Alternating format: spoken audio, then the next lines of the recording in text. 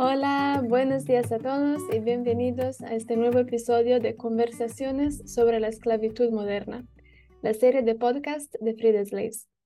En estos podcasts presentamos los proyectos de investigación de Freed Slaves y discutimos la esclavitud moderna en sus diferentes formas, en diferentes regiones del mundo, desde diferentes ángulos y con la participación de diferentes expertos. Mi nombre es Dr. Marta Furlan y soy oficial del programa de investigación en Freed Slaves. Conmigo hoy están Gemma Bardaggi Blasco, gerente regional de América Latina en Freed Slaves, y Nancy Cintia González, presidenta de la ONG ONOCHI. En el episodio de hoy vamos a hablar de la intersección entre trata de personas, actividades ilegales de minería y tala, y vulnerabilidad de las comunidades indígenas en la Amazonía peruana. El podcast se basa en la investigación Entre el Abandono y la Explotación, 4 estudios de caso en comunidades nativas de la Amazonía peruana, que fue realizada por Freed Slaves y ONOCHI y que se publicó hace unos meses. La publicación está disponible en la página web de Freed Slaves en 3 idiomas, inglés, español y asháninka. Además, hace un mes Freed Slaves organizó un webinar sobre la investigación que ustedes pueden ver en el canal YouTube de Freed Slaves. ¿Qué hallazgos produjo esta investigación? En Perú, la esclavitud tiene una historia muy larga, con numerosos grupos como las comunidades indígenas, los africanos, sometidos sistemáticamente al tráfico, la explotación y la esclavitud. Hoy, a pesar de los esfuerzos realizados por el gobierno para combatir el fenómeno, la esclavitud sigue prevaleciendo en todo el país. Impulsados por estas consideraciones, Freed Slaves y ONOCHI llevaron a cabo un proyecto de investigación para explicar la realidad de la esclavitud moderna entre las comunidades indígenas del Perú. Luego de un extenso trabajo de campo entre 4 comunidades indígenas en las regiones de la Amazonía peruana de Ucayali y Huánuco, el informe encontró que los pueblos indígenas se están volviendo cada vez más vulnerables a la esclavitud, debido a una serie de vulnerabilidades multidimensionales e interconectadas. A lo largo de los años, las actividades ilegales de minería y tala han aumentado dramáticamente en todo el país, donde se ven facilitadas por la incapacidad del Estado para regularlas y monitorearlas adecuadamente. Como las comunidades indígenas viven en los territorios que muestran la mayor abundancia de recursos naturales, sus caminos se han cruzado inevitablemente con los de las empresas extractivistas ilegales. Sin regulación y control por parte del Estado, la tala ilegal ha contribuido de manera devastadora a la deforestación en la Amazonía. Por su parte, la minería ilegal ha venido contribuyendo a la contaminación de las fuentes de agua mediante el uso del mercurio, que se utiliza para separar el oro de los fragmentos de roca. El mercurio es un mineral altamente tóxico que puede extenderse por vastos territorios y generar graves consecuencias para la salud. Estas actividades extractivas ilegales destruyen el medio ambiente circundante, empeoran los efectos del cambio climático y contribuyen a la degradación del ecosistema. En este contexto, los pueblos indígenas se han visto privados progresivamente de sus medios de vida tradicionales, como la silvicultura y la agricultura. A medida que pierden sus medios de sustento, se vuelven presa más fácil de los traficantes, deseosos de explotarlos para su propio beneficio material. Estas dinámicas, sin embargo, no ocurren en el vacío, más bien se nutren de vulnerabilidades preexistentes que tradicionalmente han afectado a los pueblos indígenas de Perú. Primero, la pobreza. Debido a una economía local precaria, la discriminación estructural contra las comunidades indígenas en el mercado laboral y la negligencia del Estado, la pobreza es crónica entre los pueblos indígenas. En última instancia, esto obliga a muchas personas, especialmente entre los jóvenes, a aceptar trabajos en sectores informales y no regulados, donde la probabilidad de explotación es muy alta. La falta de oportunidades laborales alternativas también empuja a los jóvenes a industrias extractivas peligrosas. Finalmente, debido a la pobreza generalizada, muchos niños son obligados por sus familias a participar en el trabajo agrícola y contribuir a la supervivencia económica de la familia. Otro factor de vulnerabilidad es el acceso limitado a la educación. El sistema escolar existente es altamente inadecuado en las zonas indígenas, ya que no garantiza el acceso a la educación intercultural bilingüe. Como resultado, los niños indígenas quedan excluidos de las oportunidades que una buena educación abre más adelante en la vida para sus contrapartes en territorios no indígenas. Por lo general, los estudiantes no avanzan a la educación secundaria y la discriminación es un factor principal que inhibe a los niños y adolescentes a continuar su educación en pueblos o ciudades más grandes. Las responsabilidades laborales de los niños de hogares pobres también contribuyen a tasas más altas de abandono escolar temprano. Tercero, hay la violencia contra las mujeres. La ocurrencia generalizada de violencia basada en género se combina con la inseguridad económica para crear un ambiente propicio para los matrimonios tempranos y forzados, que se han de hecho normalizado entre las familias locales.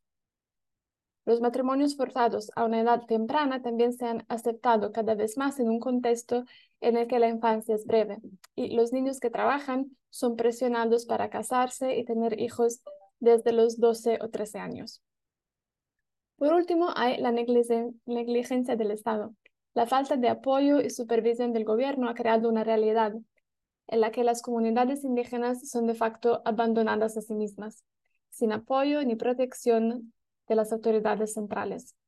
Esto limita la capacidad de las comunidades para acceder a los mecanismos legales, la justicia y los servicios de protección de las víctimas de trata y explotación, dejándolas más vulnerables a la esclavitud moderna y menos propensa a encontrar formas de salir de la explotación.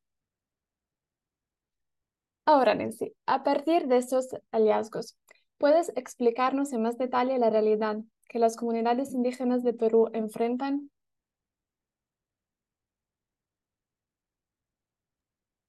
Hola, Marta. Por supuesto, como ahora lo has mencionado, como dice el estudio que se ha hecho en mi país, efectivamente el Estado nos tiene abandonados, por eso existe hasta hoy en día esta explotación laboral, sexual, esclavitud moderna con los pueblos indígenas de acá de mi país, el pueblo Ashánica, ¿no? Y eh, no tenemos como el acceso a poder denunciar, no tenemos cerca una comisaría, no tenemos esas autoridades que deberían velar por los derechos de los niños, de los jóvenes, eh, de todos mis hermanos acá, Asháninca, en el Perú, están lejos. O si vamos a denunciar, no somos escuchados, somos discriminados, en nuestra cara se burlan de nosotros porque está ahí la corrupción. Acá mueve mucho, los que tienen dinero pueden hacer con nosotros como pueblos, como pueblos indígenas, eh, los que le da la gana, porque no tenemos conocimiento, no tenemos recursos económicos para movernos con abogados, para llevar esta denuncia donde debería llegar y entonces por eso también seguimos así con esta problemática en la Amazonía. Desde acá, como siempre lo he dicho, desde a raíz que han entrado estas empresas ilegales en la Amazonía, ya se viene ya sufriendo de esta esclavitud moderna.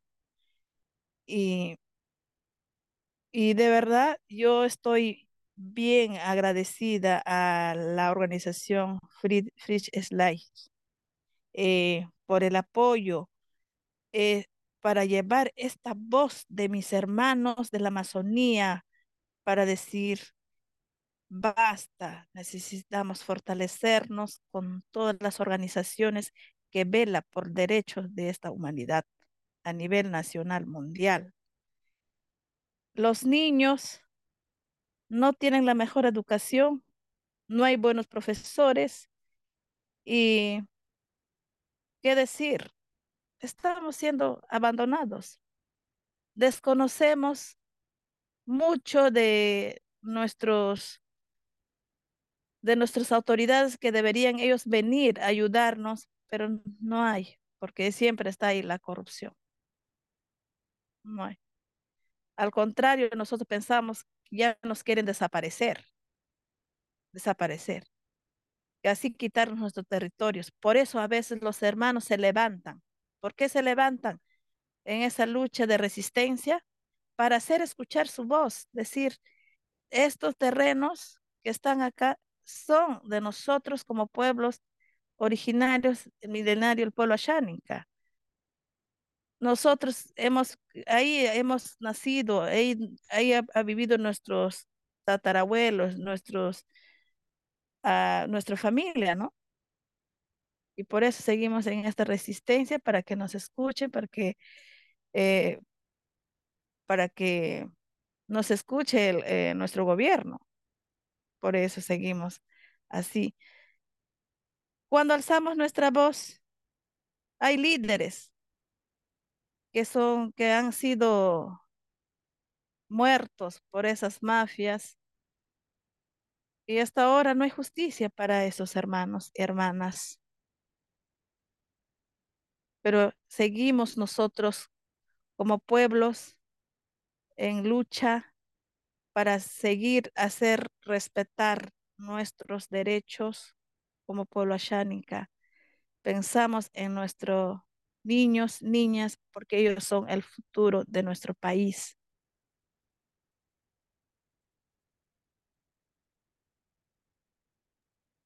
Muchísimas gracias, Nancy. Y Gemma, aprovechando tu amplio conocimiento de la región, ¿cómo se relacionan los resultados de esta investigación y lo que Nancy acaba de contarnos con la realidad más amplia de América Latina? Gracias, Marta. Aprovecho para enviar un afectuoso saludo a Nancy. Efectivamente, tanto los resultados del estudio como todo el testimonio que está aportando Nancy son un reflejo de los síntomas que están padeciendo en la actualidad las democracias latinoamericanas. Se están viviendo una coyuntura de crisis profunda a nivel de Latinoamérica, pero que también está ocurriendo en otras latitudes del mundo, no solo exclusivo de Latinoamérica. Por ejemplo, que sale evidentemente en el estudio, las instituciones no están siendo eficientes para poder canalizar de forma efectiva las demandas ciudadanas. Por otro lado, hay un contexto económico de bajo crecimiento o estancamiento, especialmente digamos, en la era post-COVID, ha hecho que se acrecenten las desigualdades y los problemas estructurales históricos que ya se venían arrastrando. Ha sido como una eclosión tras la pandemia del COVID. Todas estas situaciones hacen que haya un desequilibrio entre las demandas sociales y que haya empeorado todavía más, ¿no? También hay una tendencia que podemos observar en la región, pero que también está ocurriendo en otros lugares del mundo, que es la tendencia a que se estén afianzando ciertos regímenes o liderazgos autoritarios. De hecho, estamos bien preocupados de que este tipo de modelo de liderazgo está ganando cada vez más terreno. Por ejemplo, aquí en la región tenemos el caso de Daniel Ortega en Nicaragua, Bukele en El Salvador, Maduro en Venezuela. Son modelos de liderazgo de corte personalista que lo que hacen es fomentar sistemas de poder centralizado que ya creíamos que habíamos superado, ¿no? Desde los años 40, 50, 60, 70 en la región, y que hacen que sean unos sistemas políticos hiperpresidencialistas y por tanto los poderes legislativos y judiciales han perdido autonomía, no tienen la autonomía suficiente para poder ejercer los controles de poder del gobierno, y eso hace que, por ejemplo, los espacios para los partidos opositores sean cada vez más acotados. Podemos ver el caso de Ecuador, previo a las elecciones se asesinó a uno de los candidatos presidenciales. Y esto también, esta nueva configuración de las estructuras estatales lideradas o guiadas por estos modelos más centralizados de poder, también afecta obviamente a la libertad de expresión, que es otra de los temas realmente preocupantes también en la región. Otra de las temáticas que también podemos ver que está ocurriendo en la región y que también desde Free the Slaves estamos muy preocupados es el rol de las Fuerzas Armadas, ¿no? Muchos de estos poderes presidencialistas o autoritarios están cada vez actuando más junto con las Fuerzas Armadas, ¿no? Siendo como es un ejercicio intimidante también para la población y especialmente para aquellos grupos que se encuentran en una situación de vulnerabilidad ante unas demandas que llevan históricamente siendo desoídas, ¿no? Esto es una situación que viene arrastrándose desde hace años. Son democracias relativamente jóvenes, más o menos nacidas hace 30 años atrás, pero que requieren de una actualización urgente y profunda. Por eso están siendo tan ineficaces, que es uno de los grandes resultados que está saliendo en este estudio y que tampoco creo que sea ninguna novedad, pero sí que es el abandono del Estado, ¿no? Este abandono tiene que ver con todos estos elementos que estábamos apuntando. Y luego otra cosa que no podemos olvidar y que ocurre en la región es la grave crisis de representatividad que tienen los partidos políticos. En el Latinobarómetro nos confirma esta tendencia porque todavía al día de hoy no llega al 50% de la población latinoamericana que apoya la democracia.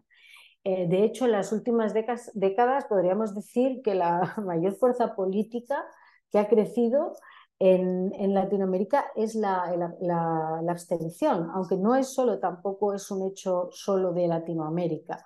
Esta crisis de representatividad, estas crisis de las democracias están ocurriendo en todas las latitudes del planeta.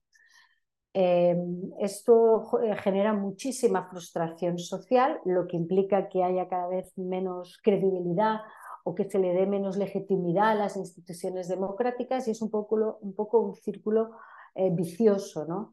Y obviamente el COVID pues no ayudó mucho. Lo que hizo finalmente es visibilizar quizá un mal endémico que venía arrastrándose de hace años y que con una capa de bonanza económica que hubo un tiempo, pues no se visibilizó de una forma tan evidente. Pero creo que lo que expresa nuestro estudio en Perú es un síntoma y un reflejo de lo que está ocurriendo en América Latina, pero también digamos que es un pedacito de un ejemplo de lo que está ocurriendo en otras latitudes, ¿no? Había alguien que decía que las democracias latinoamericanas han llegado fatigadas al 2020, ¿no? Con el tema del COVID y al salir de la pandemia no solo se han debilitado más, sino que también han sido acosadas precisamente por esta inestabilidad económica, por este creciente autoritarismo de otro modelo de poder que ha implicado que se estén configurando de forma natural otras formas de agendar las demandas sociales y de canalizarlas, ¿no? Y realmente estamos preocupados porque a veces en América Latina no se está poniendo la misma atención y en este momento estamos viviendo graves crisis políticas, económicas que están poniendo en cuestionamiento los fundamentos de la democracia. Y no solo en América Latina, también a nuestros hermanos cercanos del Caribe, todo lo que está pasando en Haití, Venezuela, lo que ha ocurrido recientemente en Ecuador. Entonces, esto es un pequeño ejemplo que está adecuado a una realidad concreta, que es en Perú, y con las comunidades indígenas, que todavía digamos que la gravedad es peor, porque hay detrás aquí sí que hay una grave crisis de representación, porque apenas tienen representación política, y esto ya viene desde una cuestión histórica, colonial, donde la esclavitud nunca ha dejado de ocurrir, solo que ha cambiado y se ha modernizado. Y esperemos que este estudio sirva para poder seguir y apoyar más esfuerzos y implicar a más personas y actores en esta lucha que nosotros vamos a seguir llevando a cabo, y esperamos que también nuestra compañera y otras organizaciones de Perú y también de otros países de Latinoamérica, especialmente organizaciones indígenas, sigamos trabajando en esta línea. Muchas gracias, Gemma. Como siempre fue súper interesante escuchar tus comentarios. Como nos acercamos al final de nuestro episodio, me encantaría saber cuál es para ustedes el mensaje más importante que surge de la investigación. Y quizás, Nancy, tú podrías contestar desde una perspectiva indígena y peruana, y Gemma desde la perspectiva de tu papel como gerente regional de Latinoamérica en Freed Slaves. Nancy, si quieres empezar tú.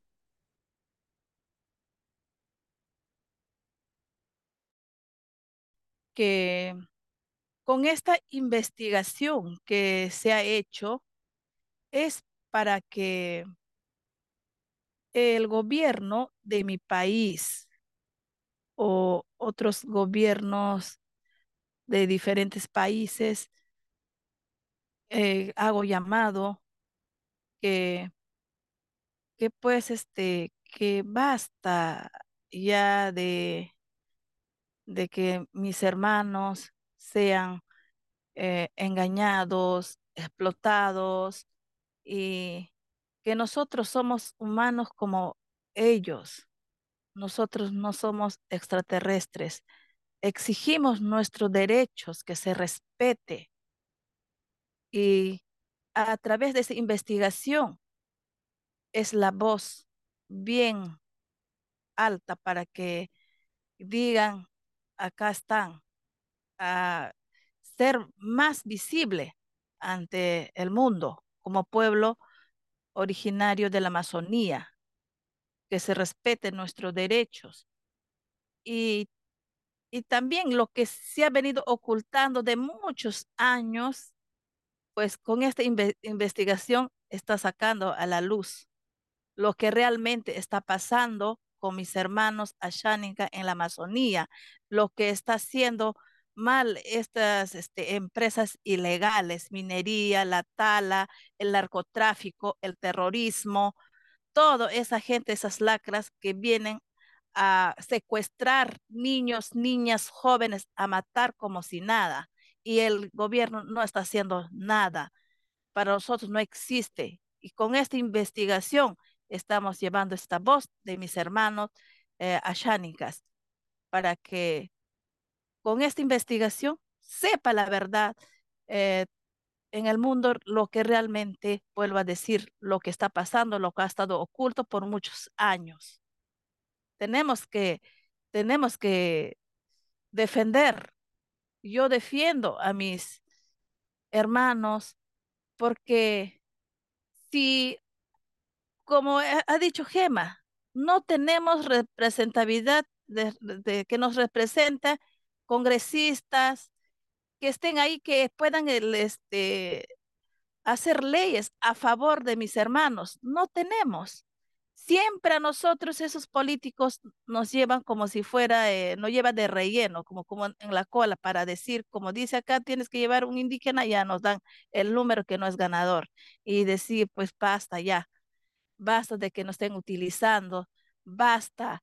Nosotros somos tan inteligentes como todos los seres humanos, pensamos, sabemos, a veces vemos profesionales que tienen su corbata, pero en el fondo no saben, no conocen la realidad, lo que está pasando en la Amazonía. No conocen, nosotros conocemos porque vivimos en nuestra comunidad, vivimos, tenemos esa conexión con la madre naturaleza. Como siempre yo he dicho, el bosque es nuestra farmacia, el agua es la vida que nos da ahí también, están ahí los peces que nos alimentan. Nuestra farmacia, el bosque, porque están las plantas medicinales.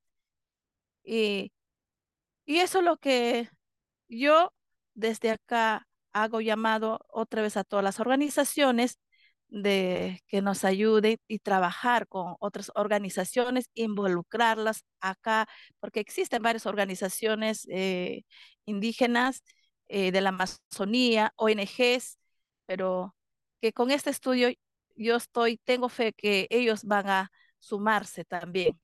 Yo pienso que no solo en el Perú existe esta problemática, también diferentes países donde están los hermanos de la Amazonía.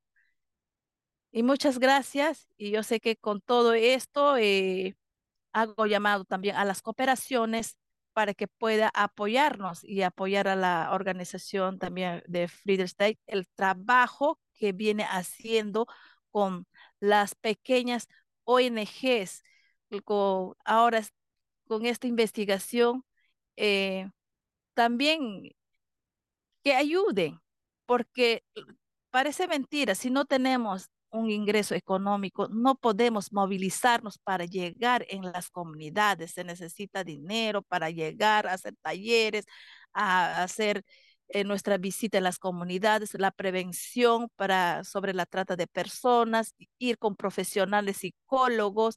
O sea, todo es se necesita pues tener dinero, la economía es eso lo que también se ve con cooperación y con proyectos a largo plazo para evitar terminar con estas gentes que van a contaminar nuestra agua, que van a querer apropiarse de nuestro terreno, que llevan, secuestran a nuestros niños y no dicen nada, que matan a nuestros líderes y no pasa nada. Basta ya. Eso es lo que yo quiero hacer. Hago llamado a todas las organizaciones que se sumen, que nos apoyen acá en el Perú. Y muchas gracias.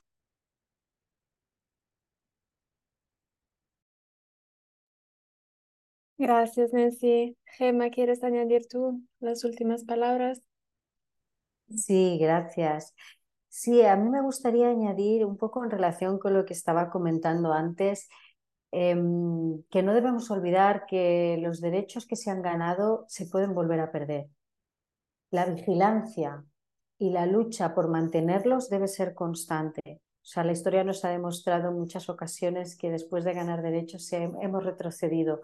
Así que a veces tengo la sensación de que hay una inercia a creer que algunas luchas sociales alcanzadas o derechos logrados, que ya no hay que hacer nada porque ya se tienen. Yo creo que este estudio y las carencias y las ineficiencias de la democracia, que es el sustento de nuestros sistemas políticos, está realmente en una profunda crisis y creo que lo tenemos que tomar muy seriamente, porque si no, esto lo que hace florecer es todo este tipo de acciones ilícitas, ilegales, terribles, porque son además de una hazaña, además justamente con las comunidades indígenas, ¿no? Porque hay esta especie de impunidad en el que nadie acaba pagando por los hechos que han acontecido, y eso está minando profundamente los sistemas democráticos. Y creo que tenemos que tener siempre claro, sobre todo la sociedad civil, pero también los políticos, por supuesto, y las agencias de cooperación, que no hay nada que garantice los derechos. Hay que tener siempre una vigilancia permanente y una lucha constante para mantener, garantizar y lograr nuevos derechos, que probablemente en el futuro, con nuevos tiempos, aparezcan nuevos derechos. Así que espero que este estudio sirva un poco para entender que no es un problema puntual, que es un problema estructural y de mucha profundidad, y que necesitamos el apoyo coordinado de diferentes actores para poder arreglarlo. Esto no lo va a arreglar una ONG ni un partido político. Tenemos que involucrarnos todos. Por eso desde Freedom Slaves también buscamos mucho la colaboración con otras organizaciones, con agencias de Naciones Unidas, como tenemos en otros proyectos. También con los gobiernos es necesario abrir estos puentes de diálogo con gobiernos, y también en este caso, sobre todo relacionado con el trabajo forzoso y la explotación laboral, hablar también mucho con también las empresas, ¿no? Hay a veces también un vacío entre empresas y ONGs bueno, ya se están haciendo cosas, pero hay que ir acortando esta distancia, y también con sindicatos. Así que este problema solo puede tener una solución con la colaboración de diferentes entidades y organismos y actores relevantes. Esto es de momento mis palabras. Marta, te cedo la palabra. Muchísimas gracias, Gemma y Nancy. Eso fue súper, súper interesante. Y muchísimas gracias también a nuestro público por unirse a esta conversación y quedarse con nosotros hasta el final. Como dije al principio, si quieren leer la investigación, pueden descargarla en 3 idiomas, inglés, español y asháninka, desde la página web de Free the Slaves. Y si quieren ver el video del webinar en el que discutimos la investigación, pueden verlo en el canal YouTube de Free the Slaves.